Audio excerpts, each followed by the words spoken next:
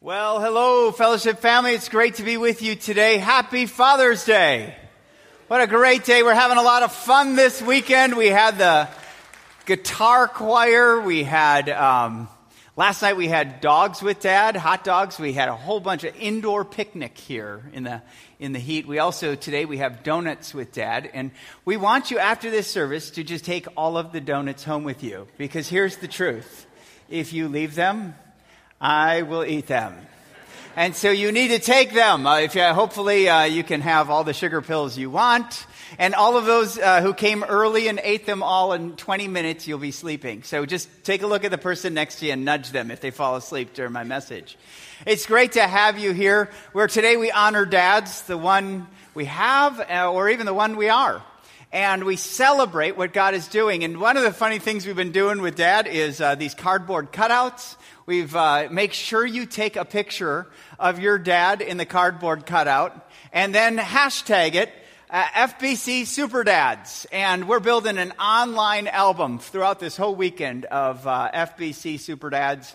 And so if you don't know what a hashtag is, talk to your grandchildren. They will set you up with that. It's great having you here. And we're going off this Super Dad theme because we believe the huge role that a father fills in his family. And that's what we're going to be looking at, is what difference does Dad make? And to quote the not-so-great father, Donald Trump, huge. He has a huge influence in his family. And so we want to celebrate that today. And we're just going to keep it simple. We're going to be looking at one verse in the Bible. It's in 1 Samuel. If you have your Bibles, 1 Samuel chapter 16, verse 18. And 2 weeks ago when we started this series on the life of David in the two books of 1 and 2 Samuel, I talked about coming back to this verse for Father's Day and kind of dissecting it. So we're going to go real slow on this verse. If you open up your Bible to 1 Samuel 16, verse 18, you can keep it open the whole time that I'm talking, because that's all we're sticking with today. And I think there's a lot to mine from this. This is a passage that talks about the character of David, who he was known for. And when we met David, before he was anointed, he was just a shepherd boy out in the fields in Bethlehem. The scripture said that he was this handsome kid with beautiful eyes and kind of ruddy, which means earthy. But here we see his character. And he comes to Saul's court. And Saul's court at this time, King Saul, was in crisis. He was depressed. He was anxious. He wasn't sleeping. And so he needed someone who could play the harp. And lo and behold, this David could play the harp. But he came to Saul. And this is what David was known as. Look at this verse, 1 Samuel 16, verse 18. It says, one of the young men answered in describing who David is. He said, behold, I have seen a son of Jesse the Bethlehemite, who is skillful in playing, a man of valor, a man of war, prudent in speech, and a man of good presence, and the Lord is with him. We're going to be looking at this passage because I think we can gather 5 needs that Dad meets for us. 5 needs, Dad, if you're here today, thank you, that you can meet in your family, that your family is looking to you, they're longing for you to be. And as we do this, I'm going to be getting in with the original language of the Old Testament, which was Hebrew. And so we are going to turn this room into a synagogue. How about that for a Palestinian rabbi leading you today, huh? Not too many times that happens.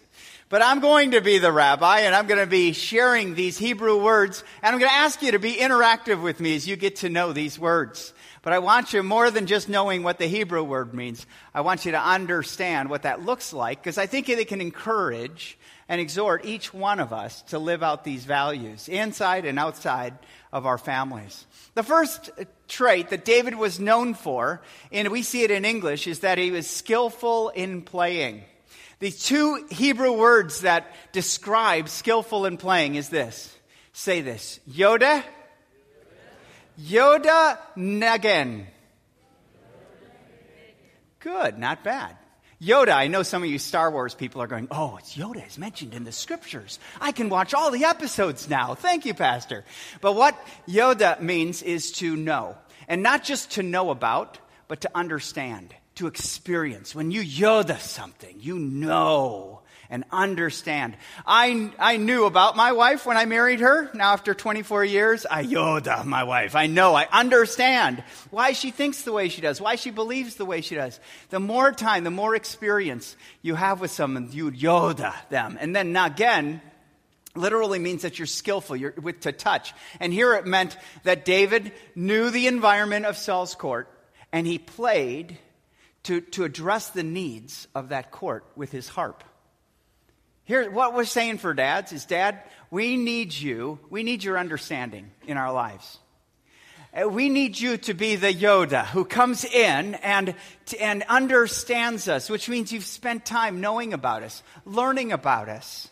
It's taking time where you can come alongside of us and understand us. There's a longing of every child, no matter how old you are, to be known and understood by your dad.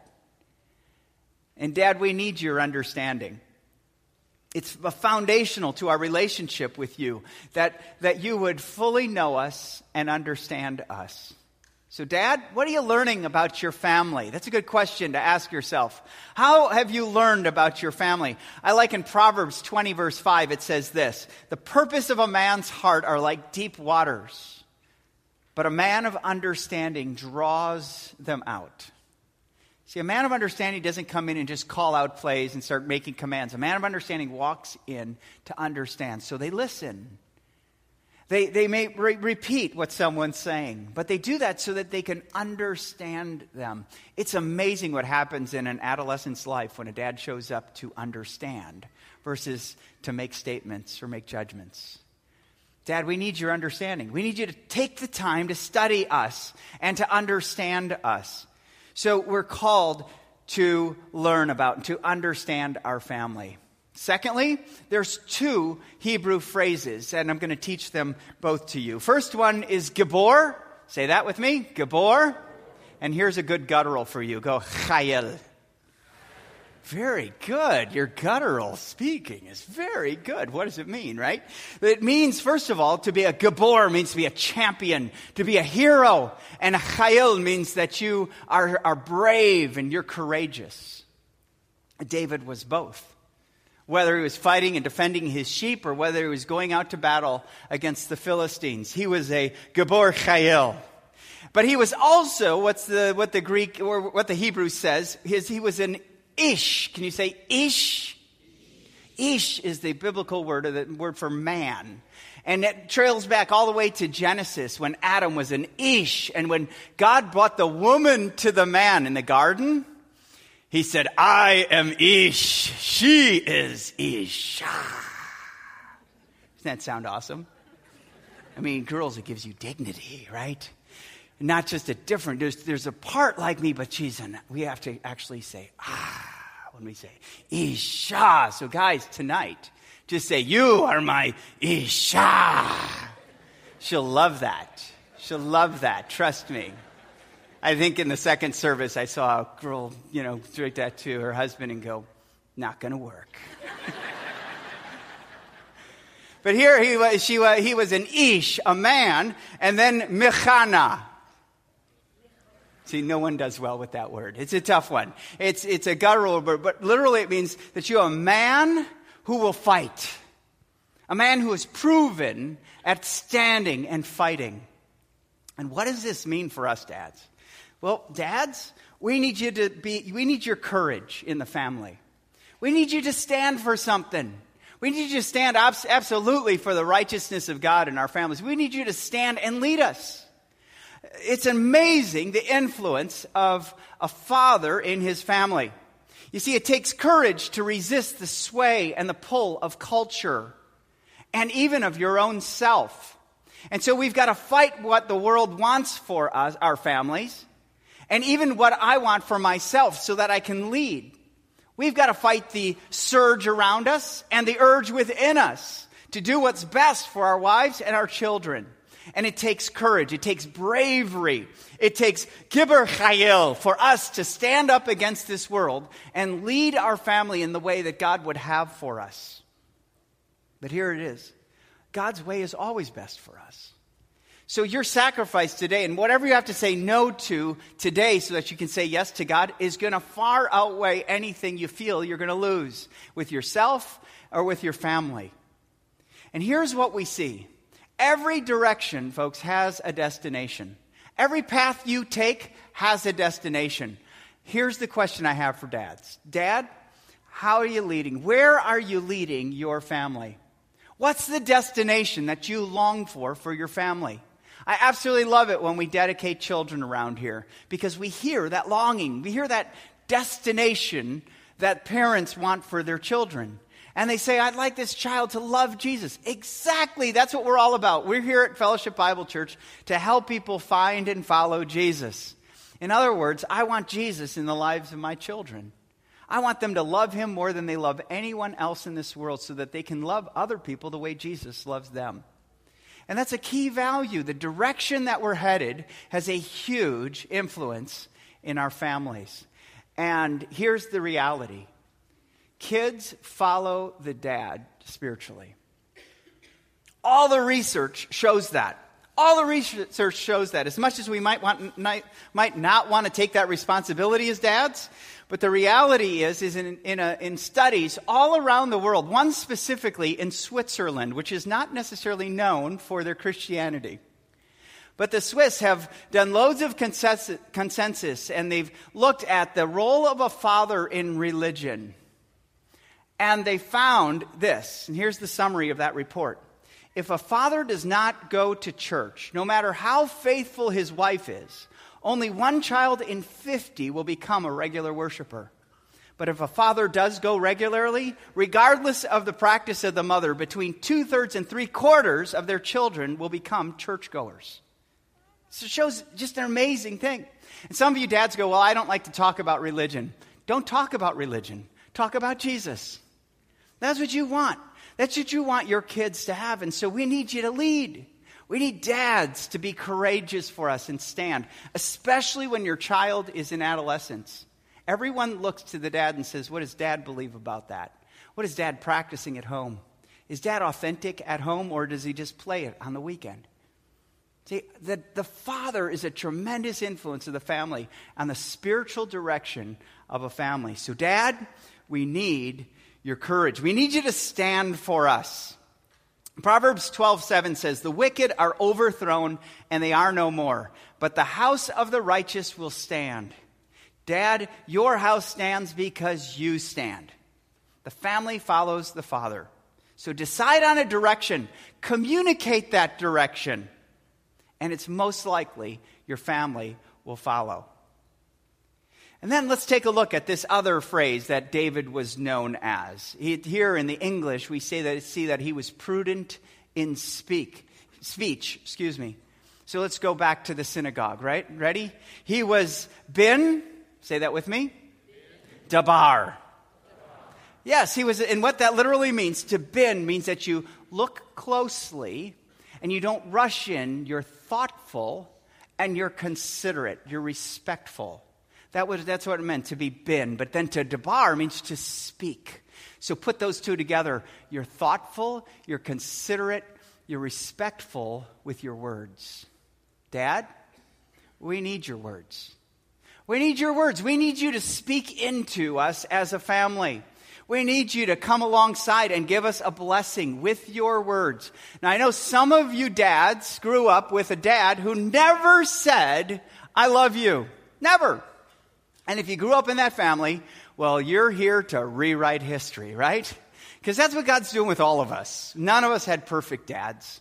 And so when we see direction from God, there are going to be some pioneering, some places that we move from the known to the unknown to follow God. And that's going to require us to be courageous, but to start, even if it's a small start, to start blessing our family with our words. Remember one guy said, I told my wife I loved her when I marry her. What more does she need? She needs I love you every day, right? Our families need the dad to speak words, not just words of wisdom, but words of love. Your words matter to your family. Remember, Dad, we repeat your words, so be careful when you hit your thumb with the hammer. We repeat those words. Sometimes you teach your children new words, right? And so we want to be men who speak into our families and have loving words. Words like, I love you. I'm proud of you. You're good at.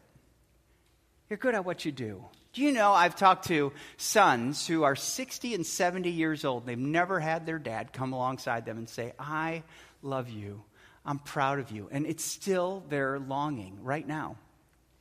And we just think, dads, someone else will tell them that. No one else is telling them that. They're telling them other things. You don't have what it takes. I'm better than you. Look, here's me, here's you. See the difference. And our kids are always wondering, will I have what it takes?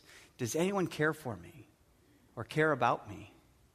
And so a dad needs to come in and say often, I love you. Daily, I'm proud of you. You're beautiful to me. Because our world is not. And Dad, we need your words. David was someone who was a bin dabar. He spoke words that calmed people in crisis. People leaned in when he spoke.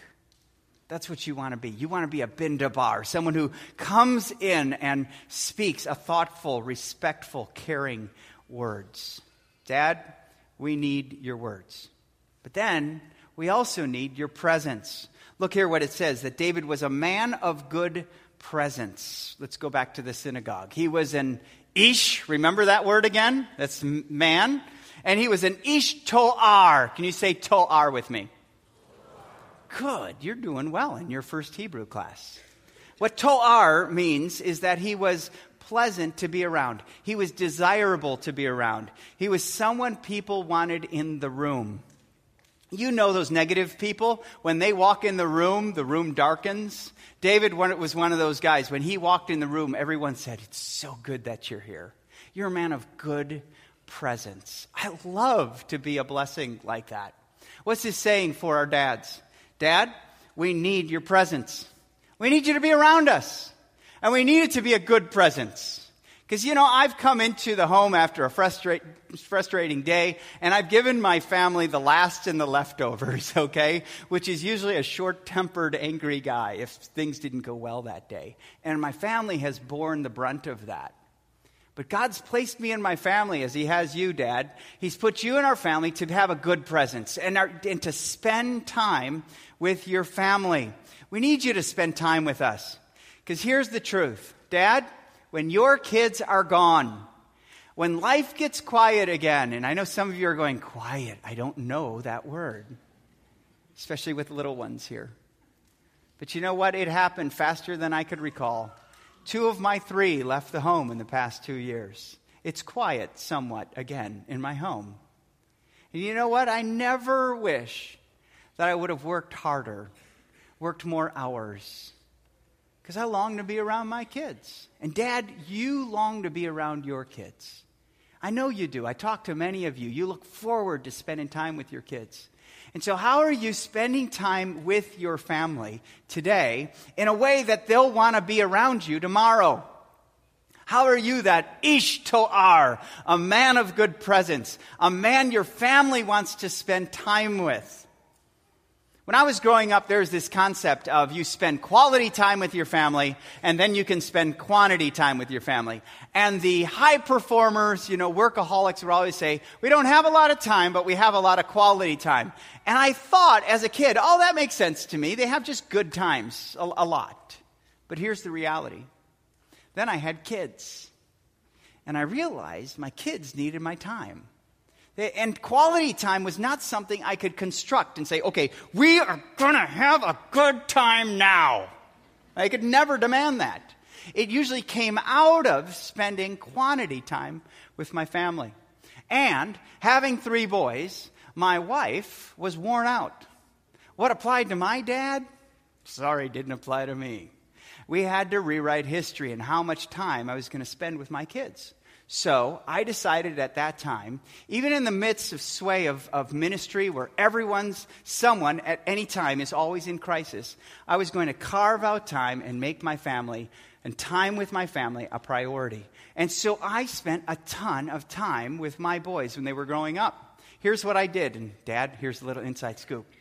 Buy toys you like to play with. That's what I did. Went out and I bought Legos and I bought Playmobil. They have all the things because I like to play with it. Now, I'm thankful that I had 3 boys, right? Because it would have been creepy if I would have bought girl toys for me. But I would have probably bought pink Legos or something like that. But I bought all these toys that I like to play with. And my kids just wanted to be around me. And they started having fun. I bought the zip line for the backyard with a baby seat on it, and swinging my kids. My wife was freaking out. But I was having a great time with my boys. And here's the thing about it. Laughing with your kids, having fun with your kids, tucking them in at the end of a fun day. There's no better look from your kid than, Dad, thanks for today. So your kids need your time. And that's how you spell love to a kid. Time. You spend time with them. So whatever it takes, we need to be courageous so we're spending the amount of time that it takes to understand, to speak into, to know our children. Folks, here's the deal. The world already has a plan for your kids. It's to get them active, involved, busy, and hurried. And by the time they hit 7th grade, it's too late. They're already in a system that's taking them away from you and speaking into them. And you're just kind of chasing after kids. You're kind of, okay, did I make the next appointment? Oh, they're late. They're going to have to run at practice. And we get wrapped up into that. No, we've got to be brave. We've got to be courageous and spend that time that deepens the relationship. Folks, you're never going to regret that, dads, for you to take the time with your family. Never. Trust me on that one. Talking to a guy after the second service last night, and he said, hey, my dad was a high-powered in corporate guy, and when I hit middle school, he quit that job so he could spend more time with us in the family. And you know what? That was some of the best years with my dad. Think about the legacy of your time and the value that is into building into your children. Dad, we need time with you. And then finally, this phrase, and God was with him. In the Hebrew, they didn't even say the name of God because they had so much respect for it. But in English, we say Yahweh. And if you were to do just a literal translation of this, not only was he a man who had skill, he could skill at playing the harp, but a man of valor, a man of war, prudent in speech, a good presence. It says, we just say, and God.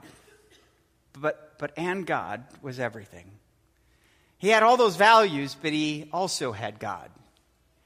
And with David, that was the most important ingredient to his life.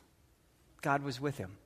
If you trace his life and you read throughout 1 and 2 Samuel, the qualifying phrase said over and over, why did David make the throne? Why did he defeat the Philistines? Why did God increase his territory?